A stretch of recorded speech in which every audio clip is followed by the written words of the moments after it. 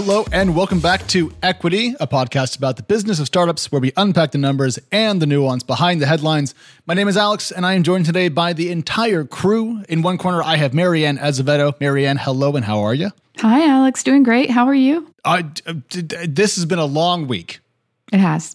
For every possible reason, which is why I'm glad that I also have Natasha Mascarenas here. Natasha, hello. How are you? I'm good. I guess I have a raspy voice because I've been talking to real people in person for this whole week. So if I sound different, I'm not sick. I'm just done socializing. That's because before the show, we were doing our levels check and I was like, you sound like you've been talking a lot. And she's like, 3 days of networking. And we all said, wow, how are you still alive? But before we talk about what Natasha has been doing, because that is actually the first thing we'll dive into, a quick note on the show. We're going to riff on the All Raise event, which was a big darn deal. Then we're going to talk about a couple of deals of the week involving Monte Carlo and Bolt. Bolt's not a deal of the week, it's more of a happening of the week, but you'll see what we mean in just a second. Then we're going to talk about Sequoia and Andreessen leaning in and leaning out during the downturn, I suppose. We're going to talk about Zip and Nowports and how companies are still raising 2020 money in 2022 and why. And then we're going to talk about Plaid versus the world through the lens of Phoenix and Stripe. There's quite a lot to get through this week. There's a lot of just dense news items, but all that really matters. So hang out with us. We're going to get through all of it. But first, Natasha, you went out into the world and saw other humans. Tell us about that. Yeah, so this week was the Allraise VC Summit, and Allraise is a nonprofit that's really dedicated to increasing diversity in tech, both on the venture capital and founders that receive funding side. And so it was really fun. It was the first time I went. I was, I think, the only journalist there.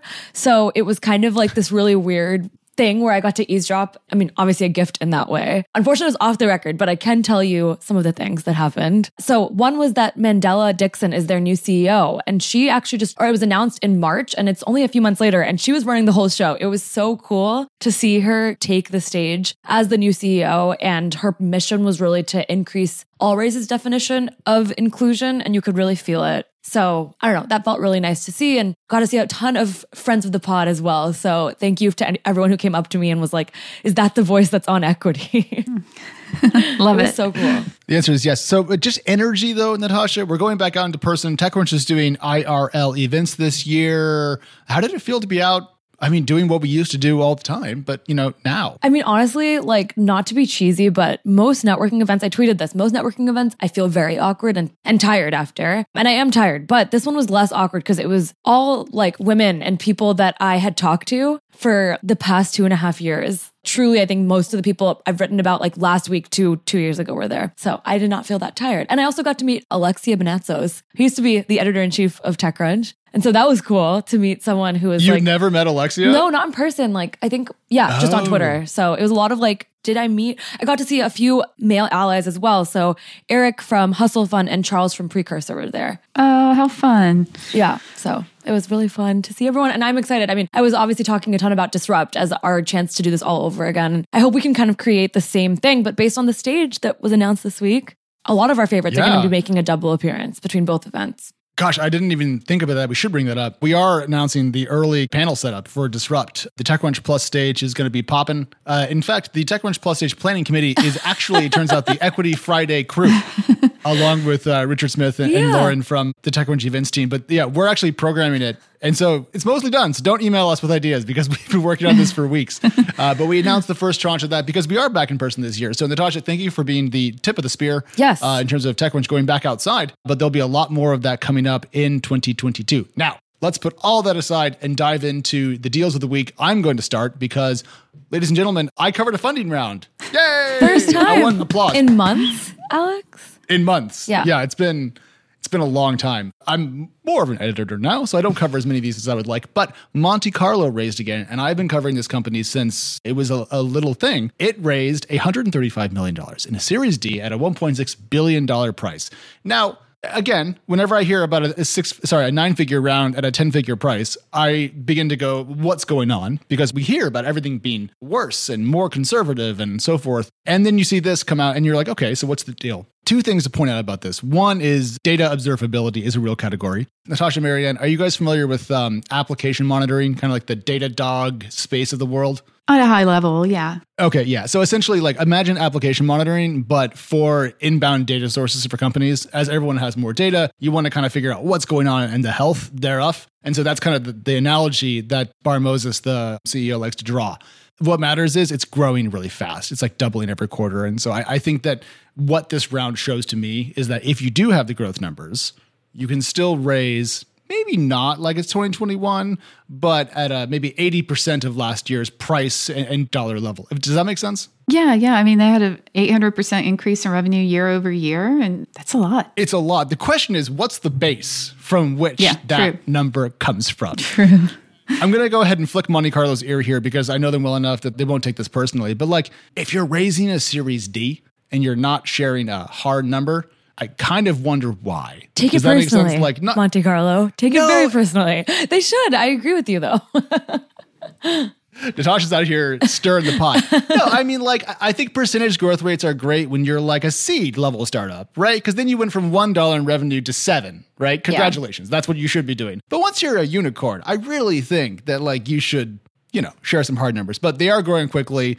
Data ops is a category. And I think it's cool to see segmentation in the data space more generally, because I think we said big data for so many years. It's good to see that kind of get sliced up into more discrete components, if you will. Yeah. Do we know when the round closed? I'm curious. I guess I like your point on them offering more specific numbers, and I'm sure they did to VCs. But I'm also like, should we like give VCs credit right now? Because technically they're being a little bit more disciplined. So can we assume that the company has a solid ARR? That might be too much of a gift, but I feel like timing could tell us if that growth is legitimate or not. Yeah. So what I'm doing is I'm now frantically going through my notes from the call. I talked to Lior Kavish, who's the co-founder and CTO of the company for this one. I asked him, literally, my first question was, why 2021 money in 2022? Because I'm known for being polite on the phone.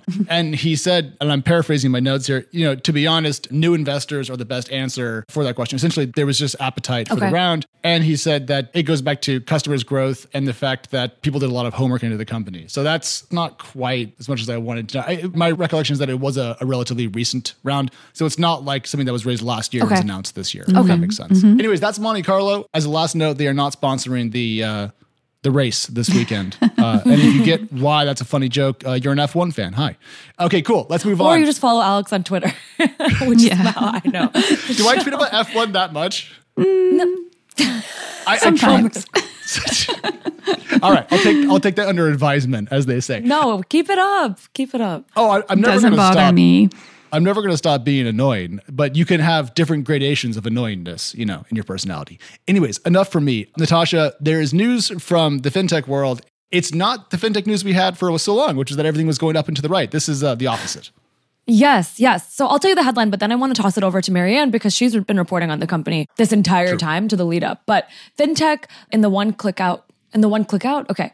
A fintech in the one-click checkout space, Bolt, has laid off at least 100 employees. We know it's across a ton of roles, go-to-market, sales, recruiting, engineering as well. So it seems to have taken out a sizable chunk of their overall staff. But Marianne, that feels like the result after months of tensions for this company and the whole space somehow. Yeah, I mean, we all know what happened to Fast earlier this year, which was in the same space as Bolt. And if you don't know, Fast pretty much crashed and burned, to put it nicely. So Bolt has also made headlines there was a lot of scrutiny for whether or not the company was inflating its revenue and customer growth numbers. Lots of attention on the very outspoken Ryan Breslow, the former CEO, founder of the company. So yeah, there's been a lot of attention. And so a few weeks ago, the CEO put out a blog post, which was kind of an indirect response to these allegations of slowing revenue and customer growth, and tried to say that the company had seen 131% year-over-year increase in shopper accounts and 192% year-over-year increase in total active merchant accounts. Soon after that, I'd heard talk of layoffs. I reached out to the company. I was told, no, there's no truth to that. Well, sure enough, we come to find out this week there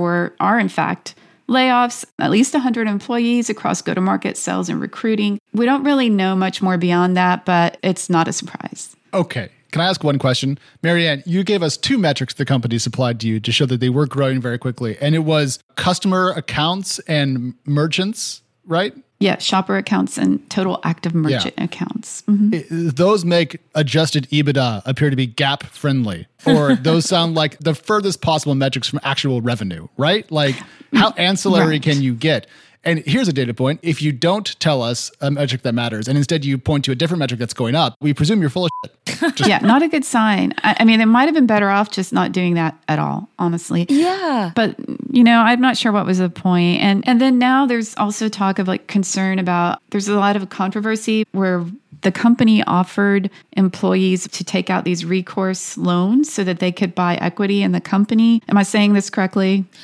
Yeah. Close enough. Okay, so now people are wondering what happens to these laid off employees who took out these loans. Right. I mean, the takeaway has very much been like, now you're not only, if you were impacted by the layoff, you're both an employee who has lost your job and now owes the company that fired you money in some way, which definitely from a human perspective, that sucks. And I think it's really hard to like understand specifically how many people have been impacted by that loan structure. So Dan Primack from Axios was able to get in touch with Bolt, and the spokesperson said only a single-digit number of laid-off employees took out that loans, and the aggregate amount was below 200,000. The companies, of course, also plan to work with those individuals, air quotes, and so we don't know what's going to happen. I just think that added layer of complexity feels very unnecessary. And it's just such like a note to like how in the peak of this tech hype, employees were very much told to take advantage of the promise of the company. They were going to get so rich on it. So it kind of sucks to see it backfire, not just from a salary perspective, but from them spending their own money too. Right. Yeah. And I just want to say that when Ryan Breslow announced very publicly on Twitter that his company was going to offer the ability to loan money to employees to buy or essentially exercise their vested options and purchase stock in the company, everyone was like, whoa, don't do that. Because when you add extra risk onto buying options, which is already a risky thing, like I spent a bunch of money on my Crunchbase options, sitting on those. Crunchbase go public whenever you want. Just saying. Dude. This was a disaster in the .com boom back in the 2000 era. People took out loans, they bought the stock crashed, and then they had debt and no money, also lost their job in many cases. It's amazing how fast this went from breathless announcement from Bolt, warnings from VCs who went through the .com boom, it was a bunch. There was Jeff from GGV and others, and to now when the company is laying off people, its valuation looks ridiculous, and now people are left holding the bag. It was a quick turnaround. Right. I mean, VCs, rarely speak up. So it's very surprising that they did in this situation. Yeah. I don't know. It just kind of pisses me off, to be honest, because Ryan could not have not seen that this might be coming. So why would you do that to your employees? Unless you're either delusional about what's going to happen or overconfident. I mean, I'm just not sure I'm not trying to insult Ryan, but I'm really not sure what he was thinking when he did this, knowing the state of the company internally. Yeah. Yeah. I mean, it sounds a little like Better.com, right? I know when you were writing about them and they had kind of told you that they had a bunch of money in the bank and then did these layoffs, it smells of the exact same thing, which is... Yeah, you're right. Parallel. There's some parallels there. I was going to draw a different parallel, but I'm glad we brought that one up first. But remember when Box was private and Aaron Levy was the most ubiquitous, essentially unicorn CEO back in the day? And what he did was he took his ability to be charismatic in front of a microphone or on a stage and essentially used himself as a way to lever tons of attention for Box. And that was backed up with growing SaaS revenues and eventual IPO. And, the company is now going to do just under $1 billion in revenue this year. So it worked out. There were some bumps in the road on the way, but essentially Aaron Levy showed you can be noisy and have it be effective. I feel like everyone learned the first half of that lesson, which is that making noise is useful, and they're not backing it up with a substance, which is growing recurring revenues, which is what Box brought to the table. And so you can't talk the game without having the results. So now I feel like this is a good reminder that the more frenetic your CEO appears, maybe it's more hand-waving than thought leadership, we might say. Anyways, speaking of thought leadership, Sequoia Capital. There has been a barrage, Natasha, of memos, as we've discussed a little bit on the Wednesday show, of people talking about what to do in the downturn. But Sequoia is out there once again playing, as you said, Nostradamus. And so I'm very curious why the Sequoia memo matters, kind of in historical context, and what it said. Yeah, so Sequoia Capital is well known as the firm. I mean, it's 50 years old. It has published a ton of memos on market shifts, from Rip the Good Times in 2008 to the infamous Black Swan memo in March 20 that was aged very poorly, and just a month later when the biggest VC boom just started. And so seeing them again come to their founders. This time it was more internally. So the information got their hands on a 52 slide presentation on the market downturn. We were kind of just waiting for Sequoia Capital to say it the same way, like when YC said it, a lot of early stage founders started paying attention. I think when Sequoia says things, we all pay attention because of just how big of a firm they are. The takeaways though, I think are pretty like consistent across every VC firm that has been talking about what the market means. Founders should extend runway. They should consider extension rounds, be more disciplined. My favorite part was the subtweet at Tiger Global. They were just saying crossover funds are very exposed right now and they are, quote, tending to their wounds. I mean, in financial speak, that is a like epic diss, right? That's like, I'm not going to make an analogy to more common language, but like that's about as mean as you get. And also there's some joy and pain there from Sequoia, because a lot of these mega VC firms, Marianne, that we saw, be leading firms up until the Tiger Global era, were almost supplanted in a degree by Tiger Global coming in with a checkbook and no demands for board seats and so forth. And, kind of made Sequoia look silly for a bit, and Kleiner and a lot of other firms. And now I think they're saying like, haha, it turns out Tiger wasn't so smart. Tiger instead turned a lot of money into less money. Yeah, I mean, the wording was, unlike prior periods, sources of cheap capital are not coming to save the day. Source of cheap capital is another good financial diss. Ooh, it's so perfect. Someone just sent me the slideshow. So I'll work on something that gets out more of these excerpts. I didn't get to see it word for word yet, but now it's like a gem is in my inbox at the end of this show. I'm so excited about that. The moment we stop recording, we have to talk about that because I also would love to see it. So advice here seems to be, hold on, keep your powder dry, make sure you're not overspending, maybe cancel that offsite, don't make that next expensive hire, and survive. And Natasha, you're right. That has been the general vibe we've gotten from venture capitalists, except for one. And that venture firm is everyone's favorite, Andreessen Horowitz. Love them, hate them, whatever. They are busy and they are making not just another wager on the crypto market. They are making, Marianne, their biggest bet to date. Yeah, I mean, $4.5 billion crypto fund is massive. And this comes, barely a year or less than a year after their $2.2 billion crypto fund. Meanwhile, there's a lot of doom talk around crypto. So this is a super bold move on the part of Andreessen. Shows a lot of confidence, continued confidence in this space. You got to admire their boldness here. Yeah, Natasha, when I saw that they're going to earmark about a third for seed stage deals, that's $1.5 billion. Let's say every seed deal is huge and is $10 million, which of course it won't be, but like just for the sake of it, $1.5 billion divided by 10 is like 150 seed deals that are going to be huge just from this fund. Is Andreessen building an index fund of Web3 companies? Are they doing the Tiger strategy, but at the earlier stage of the market? I definitely think that they're comfortable not leading anymore. And so as a result, they probably can do a ton more deals. And agreed. Yeah. Very much index fund vibes, very much like we want everyone to know that we are investing through the crisis, which I think you rightfully in a column addressed. Like, I think that is a net positive, but I have a bearish take after you tell me about yours.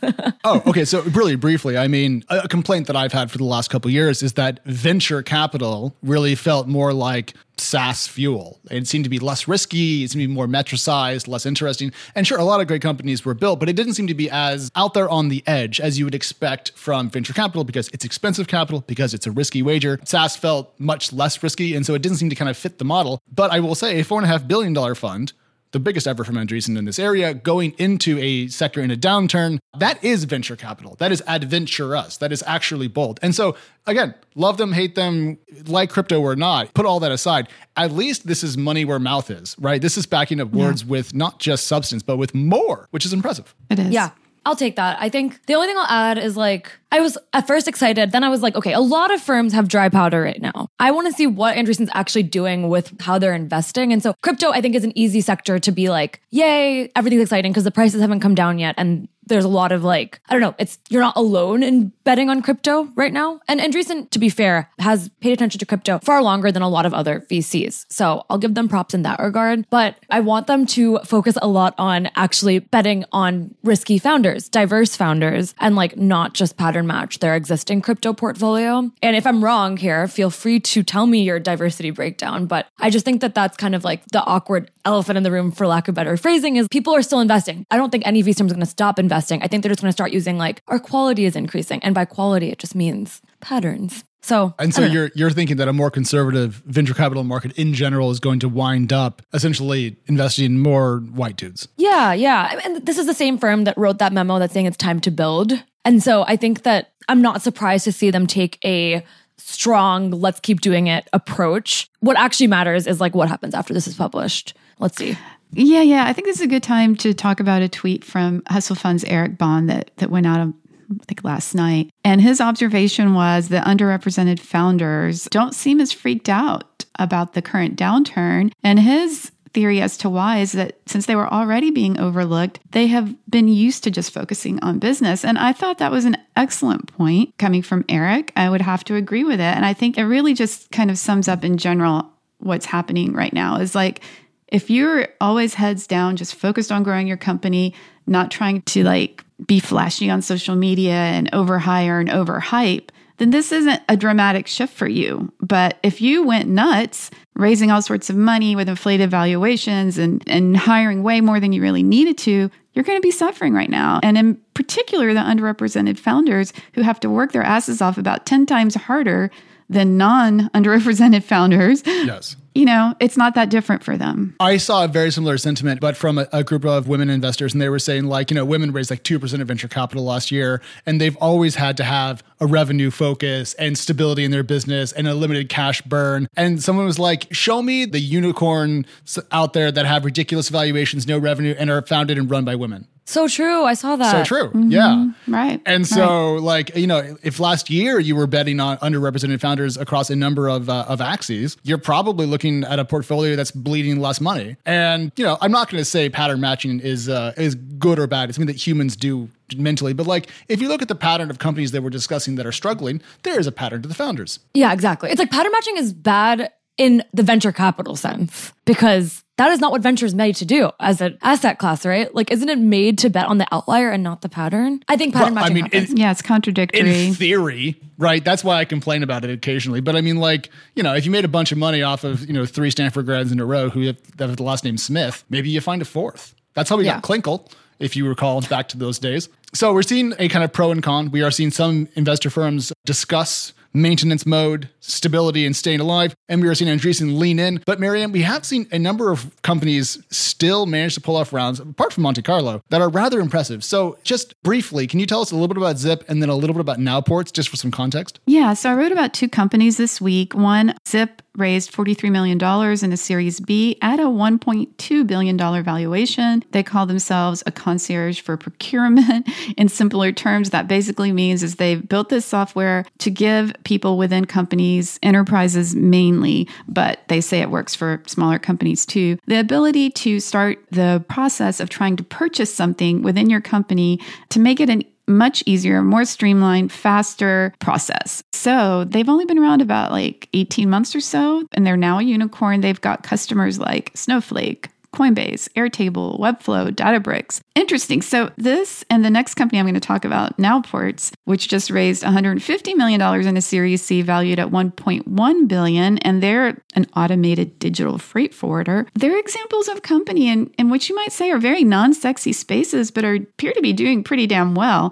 And I think this kind of speaks to the fact that flashy doesn't always mean better. I mean, you know, if you solve a pain point that's really important, especially in Nowports' case, they're trying to help businesses in Latin America, particularly small and medium to medium-sized enterprises, be able to import faster, more effectively, help them with financing. This impacts the whole world, right? I mean, it's not just a singular little problem for a bunch of rich people. And so, I mean, you know, so I feel like these are 2 very solid examples of non-sexy being lucrative. And, you know, maybe more investors need to consider that kind of thing. Oh, brutal.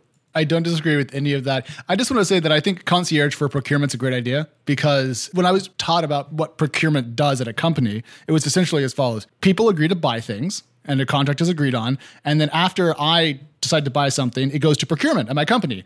And then they beat the crap out of the vendor and try to like just rip value out of the deal. And so procurement were essentially the bad guys on staff to try to limit costs. Well, who wants to pay for that? Just have someone else do it. I think it's brilliant.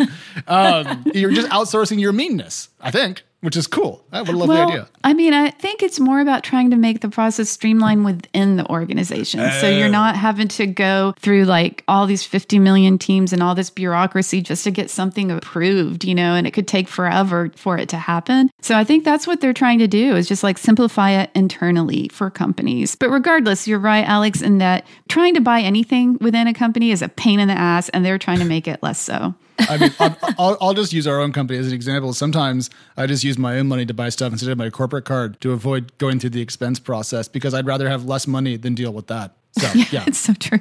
I mean, flat out, painful. Like, yeah.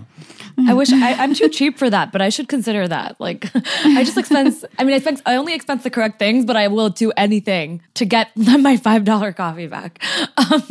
Marianne, I had a question for you, which is, let's take away the companies themselves and just focus on the deal prices. Do you think you would have covered these companies a year ago, or do they feel like they stood out? Yeah, I mean, I did cover Nowports a year ago, or less than a year ago, when they had just raised a $16 million Series A.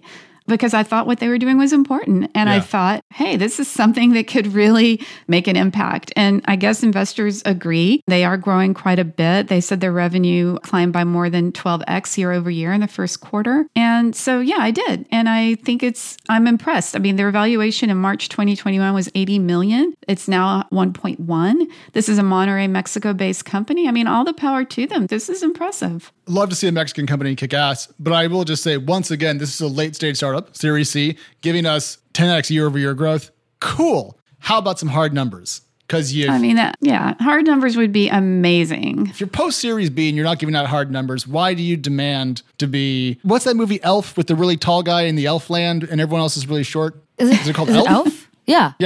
That's what you look like. You look like a 45-year-old in high school. Like, give us some hard numbers. Take it personally. Everyone, take it personally. Natasha's just saying, let's fight. Okay, speaking of combat, though, and being spicy, Marianne, we have to talk about 3 companies. One is Phoenix, which we've covered ad nauseum on the show and on the site. One is Plaid, same thing. One is Stripe. And there has been some news that you were going to write about, I think in your newsletter, about Phoenix kind of edging into Stripe territory. So let's start there, and then we'll talk about the overall competitive landscape. Yes. Okay. So for those who are not that familiar with the payment infrastructure world, a couple of years ago, this newish startup called Phoenix raised some money, and Sequoia was, I don't remember if it was a lead investor or just one of the investors put like $20 million into the company, and then only to back out of being an investor because another portfolio company, this little known startup called Stripe, reportedly had a hissy fit. And, I think they viewed Phoenix as a threat because of their being a payment infrastructure business as well. And anyway, what happened is Phoenix got to keep the $20 million, lost Sequoia as an investor, and Phoenix has just continued to build.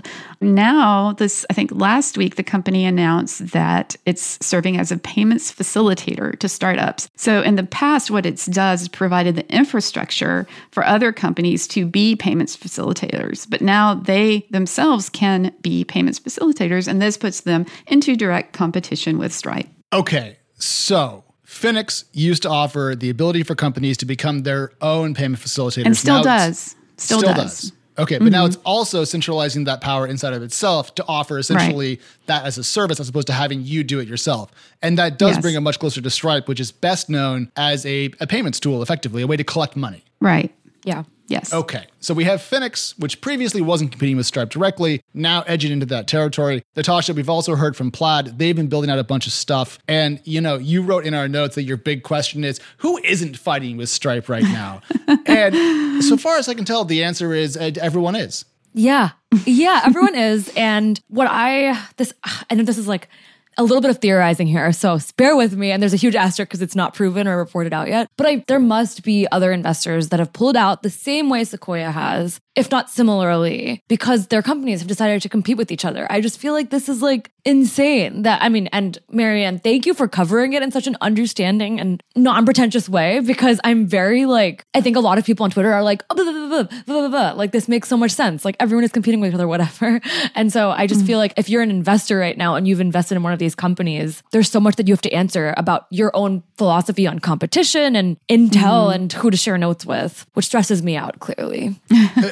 But Marianne, I struggle to see how investors in fintech companies can avoid at least some conflict. Because you and I wrote recently about how fintech companies tend to expand their product lines over time, especially in a B2B context. And so, as we see Plaid end up with more competitive landscape with Stripe and Stripe with more competitive landscape with Plaid, it's not a huge shock to see that Finix is also edging its way in. And if that's the case, then, how can you possibly avoid conflicts if everything ends up kind of being the same? I mean, you can't. And I think we all agree competition is healthy. We're not beating up on competition, right? And I think we've talked about this before. It's just the way you compete, right? If you can do it ethically and if you can do it in a way that's, if you do it with integrity, there's no harm in it. And that's all I'll say. In fact, I would say if you compete with integrity, it's great for consumers. Because one thing that we're going to see with all three of these mega companies competing, and obviously Stripe is the biggest, Plaid's rather large, Finix is much earlier stage, but they're all going to be quite large. It's going to yield better prices for us consumers or via, companies that buy these services and then charge us for services. It works out well. The ethics thing that Marianne is bringing up was because when I think it was Stripe announced some stuff that competed with Plaid, the CEO of Plaid was like, oh, why were you applying for a job at our company with those exact things in mind? And so, there is some competitive aspects that might be less than savory out there, but it's business. It's not, I don't expect peak ethics in the business world when it's competitive. Maybe that's overly generous of me, but no, you're right. I mean, we don't know what happened, right? Like, I can't sit here and make a judgment call. I don't know what really happened. I'm just saying generally, I am a firm believer in being ethical and having integrity in whatever you do in business or personally or whatever, not to sound all preachy. And if you grow to be a multi-billion-dollar company, great. And that's amazing. But I think if you did it in a way that wasn't underhanded or, sneaky, I would feel better about it, but maybe that's just me. And maybe that's why I'm not the CEO or co-founder of a $95 billion company. I mean, I think you're right though. Cause what Alex said is it raises the bar for other companies and it helps consumers in the long run. If you compete in a useful way and not a way that will backfire or is short-term wins. I'm glad you're writing about it in your newsletter because I think there's you could probably make this your entire beat, just like fintech competition. Yeah. Well, I mean, honestly, I think before companies could always just raise more money. And so we didn't see the pain from competition show up as much maybe last year. But this year when capital is a little bit more scarce and companies are going to be competing just as much, if not more, as their space overlaps, their products overlap, I wonder if we're going to see more friction from this sort of competition and therefore more sniping, more public comments, and maybe just some sharper elbows overall, Marianne. Yeah, I mean, and just fintech, the nature of fintech, it lends itself to a lot of competition and it's a massive space and there's a lot of opportunity in it. So as we've said in the past, I mean, these all don't have to be winner take all, whatever spaces. I mean, there's room for lots of players. So, see how it plays out. But yeah, read my newsletter this weekend. Yeah, if you don't read The Interchange, where you been? It's a great newsletter. I read it every weekend because Marianne is one of my favorite journalists on the planet. And I'm going to close this off here, but just keep in mind that we've talked about things that are positive, talked about things that are negative, and tried to tease out the tension between them and trying to figure out why some companies are raising like nothing changed, why some companies are pulling back, why some investors are pulling back, why some investors are doubling down. It is a period of change. And the real job of TechCrunch this year, I think, as an org, is to figure out where we are. And I think that this show goes to show that not everyone agrees on our current location in the business cycle. And so it's going to be clarifying and interesting to track these changes the rest of the year. But that's enough for today. Equity is back next week, Monday, Wednesday. No, I'm sorry, I lied. Tuesday, Wednesday, Friday, because it is a holiday in the United States, and we will be off. I will be sleeping. So I will see you guys on Tuesday. But Marianne, Natasha, as always, a pleasure. And Grace, thank you so much for all your help on the production side. And we'll talk to you guys soon. Bye. Bye. Bye.